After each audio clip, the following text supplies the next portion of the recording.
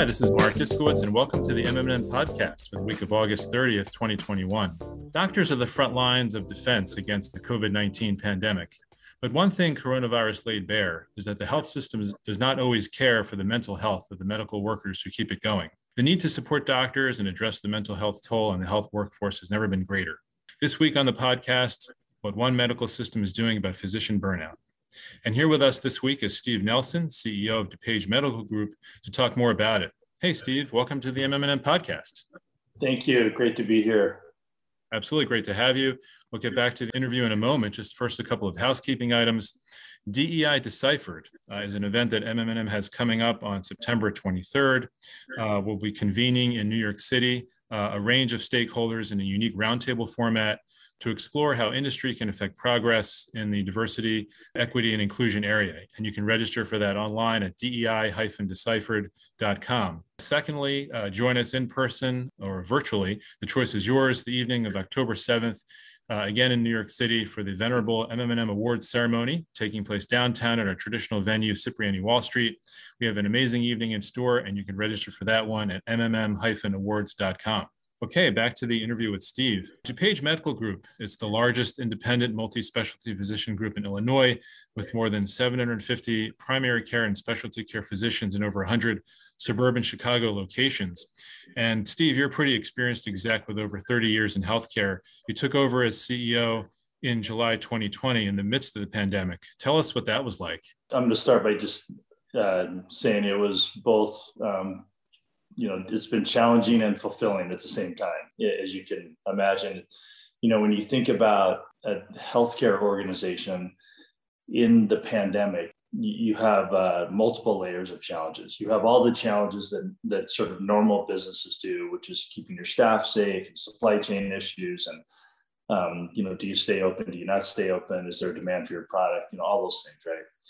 If you're a healthcare company, you have all those, but at the same time, you're trying to actually deliver care to folks who are being affected by the pandemic, in addition to all the other healthcare things that are urgent and emergent, as well as just sort of ongoing, and trying to figure out, which things can be safely taken care of during the pandemic and not. So you have sort of all the normal business challenges with actually trying to provide care. So I think that's been challenging. The fulfilling part has really been seeing our organization respond to the challenges in the face of a lot of different unknowns, hardships, sort of questions about when does it end? When does my shift end? I mean, it's just it's very much connects with the topic at hand today around the burnout of our physicians and clinical staff. But mostly I've seen heroic, but also sustainable. Sometimes we talk about heroic as sort of this one time, but when you see it day after day and sort of hour after hour, week after week, month after month, you start saying, wow, this is actually pretty darn special. And then the last is just sort of forget about the pandemic, trying to think about how to actually transform healthcare. And one of the reasons I'm here is because I think DuPage Medical Group is an incredible platform to get back to the patient-physician relationship and try to solve some of the problems in healthcare. So for all those reasons, it's been both challenging and fulfilling. Mm-hmm. Yeah. And that heroicism that you saw last year, and I'm sure continue to see, is very inspiring. How were DuPage medical staff affected by the pandemic? Yeah, I think there's definitely a range of reaction, emotion, ability to kind of hang in there. First of all, we've put our employee safety and physician safety at the forefront, because obviously if they're not safe and healthy, then they can't take care of others. So that's been a focus. And so whether it's vaccines, testing, we've made that a priority. In addition to when we think about the kind of that sustainability of that pace and trying to figure out how to do that, we've really tried to focus on the mental health as well of our staff. And we can talk more about that, but that's been an important, and I would say there's some innovation that's come out of that, but I think that's been key. But overall, they've been handling it, really well. Super grateful for our team and what they've done. One area I know you're especially passionate about, as we said, is making it a top priority within DuPage around overall burnout impacting healthcare workers due to the ongoing COVID-19 pandemic. First, how do you define burnout? Well, there's been a lot written on this, so I'm not going to try to say it better than others. But there's about 50% or so. A lot of estimates are as high as 50% of physicians are suffering from some form of burnout. How I like to think about it is it's just this sort of mental place that you get to where you and physical place where you say, I'm working as hard as I can, and I'm not seeing results. I'm not seeing a lull. I don't see the light at the end of the tunnel, and I kind of have forgotten what I'm doing and why I'm here. So there's this kind of hopelessness that I equate to the burnout, which does affect your physical and mental health. What are some of the systemic contributors to mental health problems in the health workforce? And can you tell me about your efforts in this area? Yeah, I'm going to start really high level here, but I've been kicking around the healthcare system for over 30 years now, in a variety of companies, variety of roles, and a lot of us who have been at this for a while consider healthcare to be one of the wicked problems of the world, meaning that there doesn't seem to be sort of an easy solution, sort of lack of accountability, not great incentives, and just seems to be when you solve one problem, it pops up someplace else. So you have this sort of wicked problem scenario. And because of that, you have a lot of people coming in with a lot of different solutions, some well-intended, some purely economically and opportunistically driven. But for the most part, a lot of well-intentioned, sort of folks that are trying to create solutions. But because it's not really acting as a system, you get this sort of fragmented, not connected approach. And if you are the physician or you are a clinician at the forefront of actually trying to deliver care to a patient, you bear the brunt of all that fragmentation. So you have all the different, rules from payers. You have sort of the hospital dynamics. You have kind of what's going on in the clinic. You have regulatory issues. You have your own sort of economics. And then there's this kind of mismatch of expectations sometimes that you had when you started medical school. Why, and again, I'm not a physician, but I have been surrounded with them and worked closely with them over my whole career.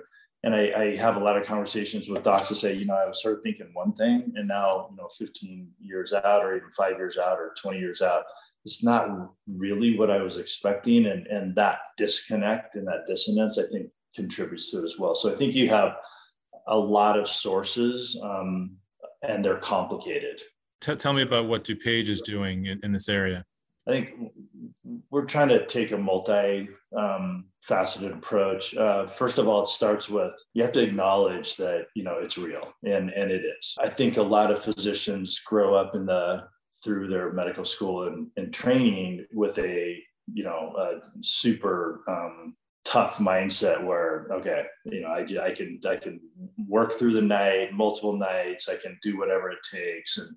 And I think acknowledging us, the system, acknowledging that's not what we're asking for, and that's not what's needed. So we need to sort of acknowledge that there may be an expectation that's not sustainable, and it's okay to raise your hand and say, I need help. So just creating that kind of environment and the opportunity to have that conversation, I think is actually a super big deal, and it's something that we're doing. And that affects both physical and mental health. So we're putting in place coaching, more like life coaching, and that emotional support, both personally and through technology. We've provided each of our physicians the Calm app, access to that, for example, so you get good at meditation and try to get good night's sleep, and some sort of coping mechanisms. So that's one. The other thing is trying to create a better environment to do doctoring. So using technology better. Right now, technology in a lot of ways is kind of working against them, is actually creating more complexity. and more administrative burden, but there's a way to use technology differently and better that can help them practice better evidence-based medicine in a more effective way, at the same time allowing them room to actually talk to patients. So there's a lot of physicians who, I would say, they wear it as a badge of honor almost, that, hey, I saw 45 patients today. And when you think about, okay, what must that have been like for both the patient and you? Is that really what we're going for here? You know, and the answer is no, that's not what we're going for. Trying to reimagine what good healthcare looks like and how the incentives line up with that, working with payers, working with our physician partners, and trying to create better alignment. And then the physical space as well. You know, one of the things that we've taken a hard look at is this idea of when the patient comes into the room, it's just sort of set up where you have a glass jar full of cotton balls on the thing, which nobody knows why those are there, you know. And then you have wondered that. Yeah, no one knows. And then you have a sort of a laptop that you're kind of typing away. You're asking them the same questions that they got asked 5 times already before you get to them as a physician, and they're sitting on a exam table with on a piece of paper. And really what you just need is a conversation. So we're redesigning the clinical space so you can have a conversational room. If you need an exam, you can move into a different room. And I think the idea of just sort of humanizing the experience for both physicians and patients goes a long way. So it has to be kind of all those things together. And then last, I would say we're creating programs, very specific programs to help physicians become good leaders. One of the things that is true is that physicians like to and look up to other physicians, but they don't get leadership training, or sort of business skills. And so we're formalizing that program. We'll have multiple kinds of ways to help physicians sharpen their business acumen and their leadership skills, because they each are leading the team, but they've only seen that behavior modeled and not necessarily that great as they've come up through training. So a lot there, Mark, but I think that, it does take a bunch of different sort of angles here in order for us to get a really complicated and a very important issue. Certainly, there's a lot there. As we said earlier, burnout has been one of the collateral health effects from the pandemic on the healthcare workforce. If a doctor or allied health practitioner, nurse, what have you, come to you or come to their superior with a request for mental health care, how is that handled? Absolutely, they have. And again, I'm going to go back to something I said earlier, which is first, you have to create the space and the environment and the sort of inclusive atmosphere and culture that allows that to be okay. So there's a sort of well-oiled way where there's a reach out and a confidential catching of those requests.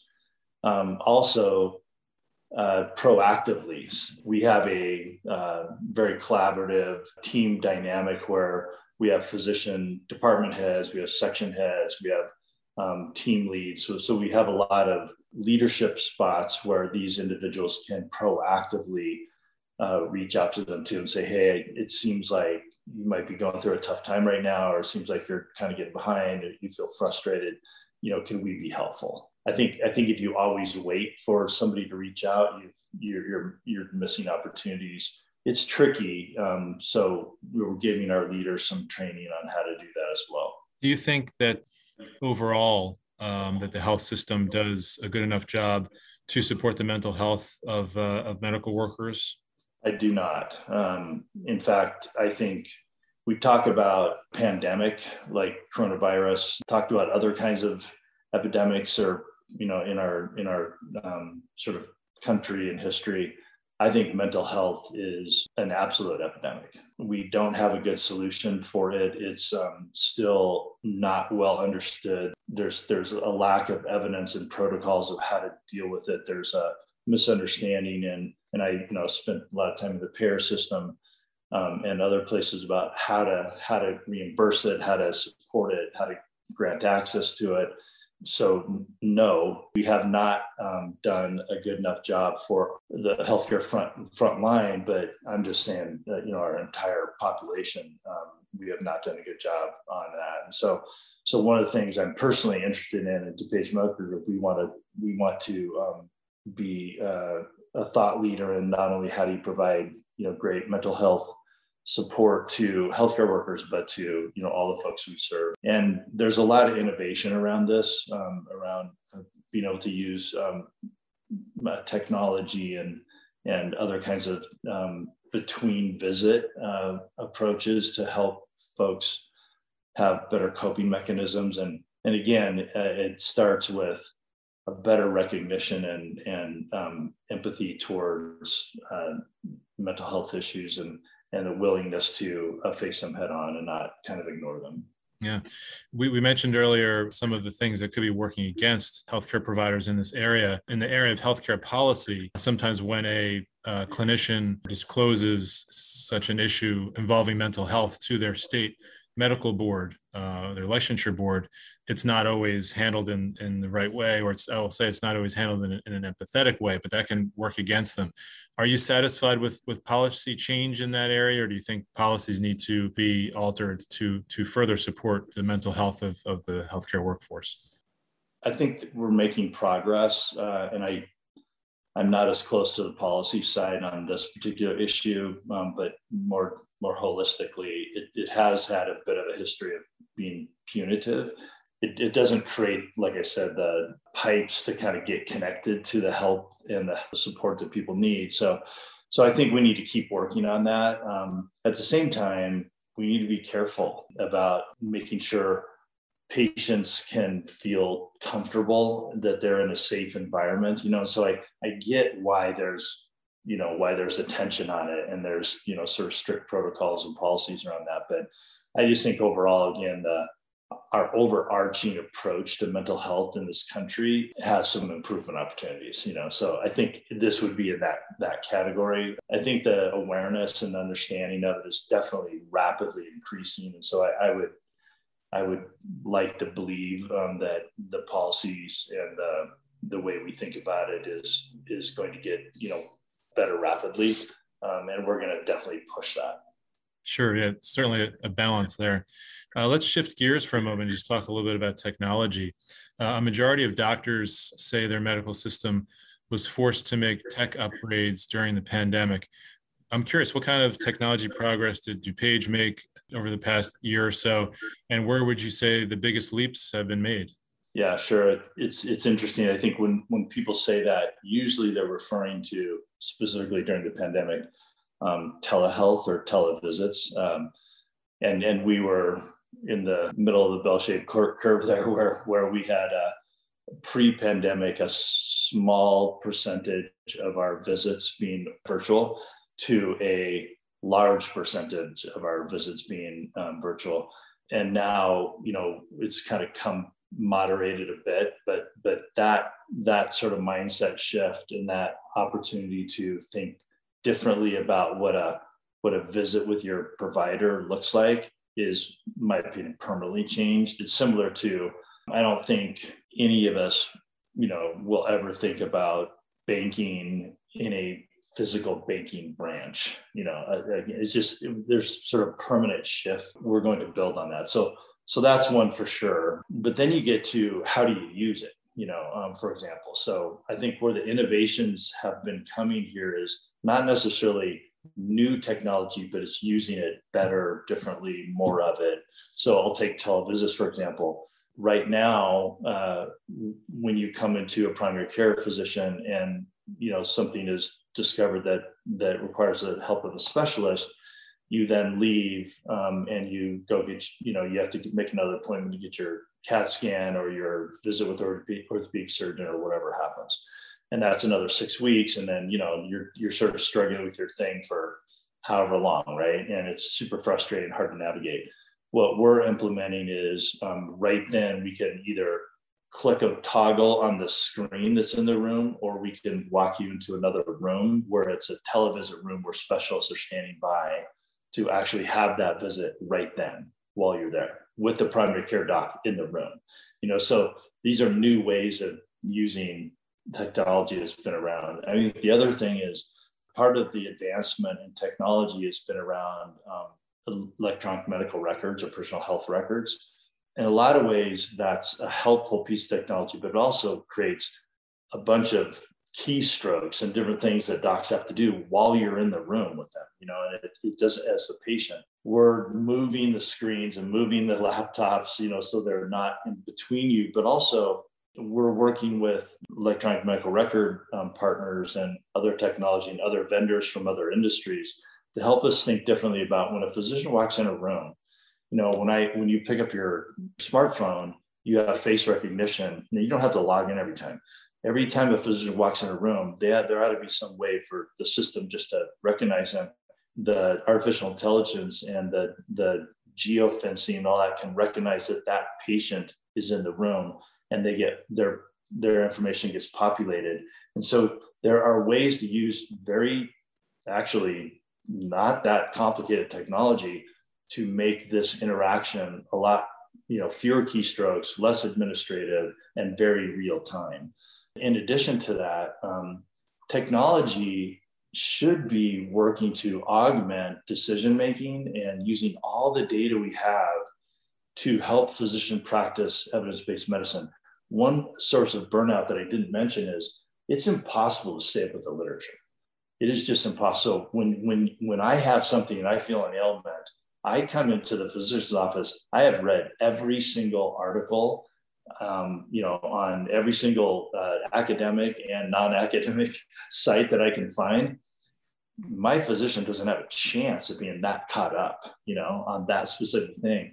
And so why can't we use more technology so it's populating the screen for them for the best treatment, best cost, most effective?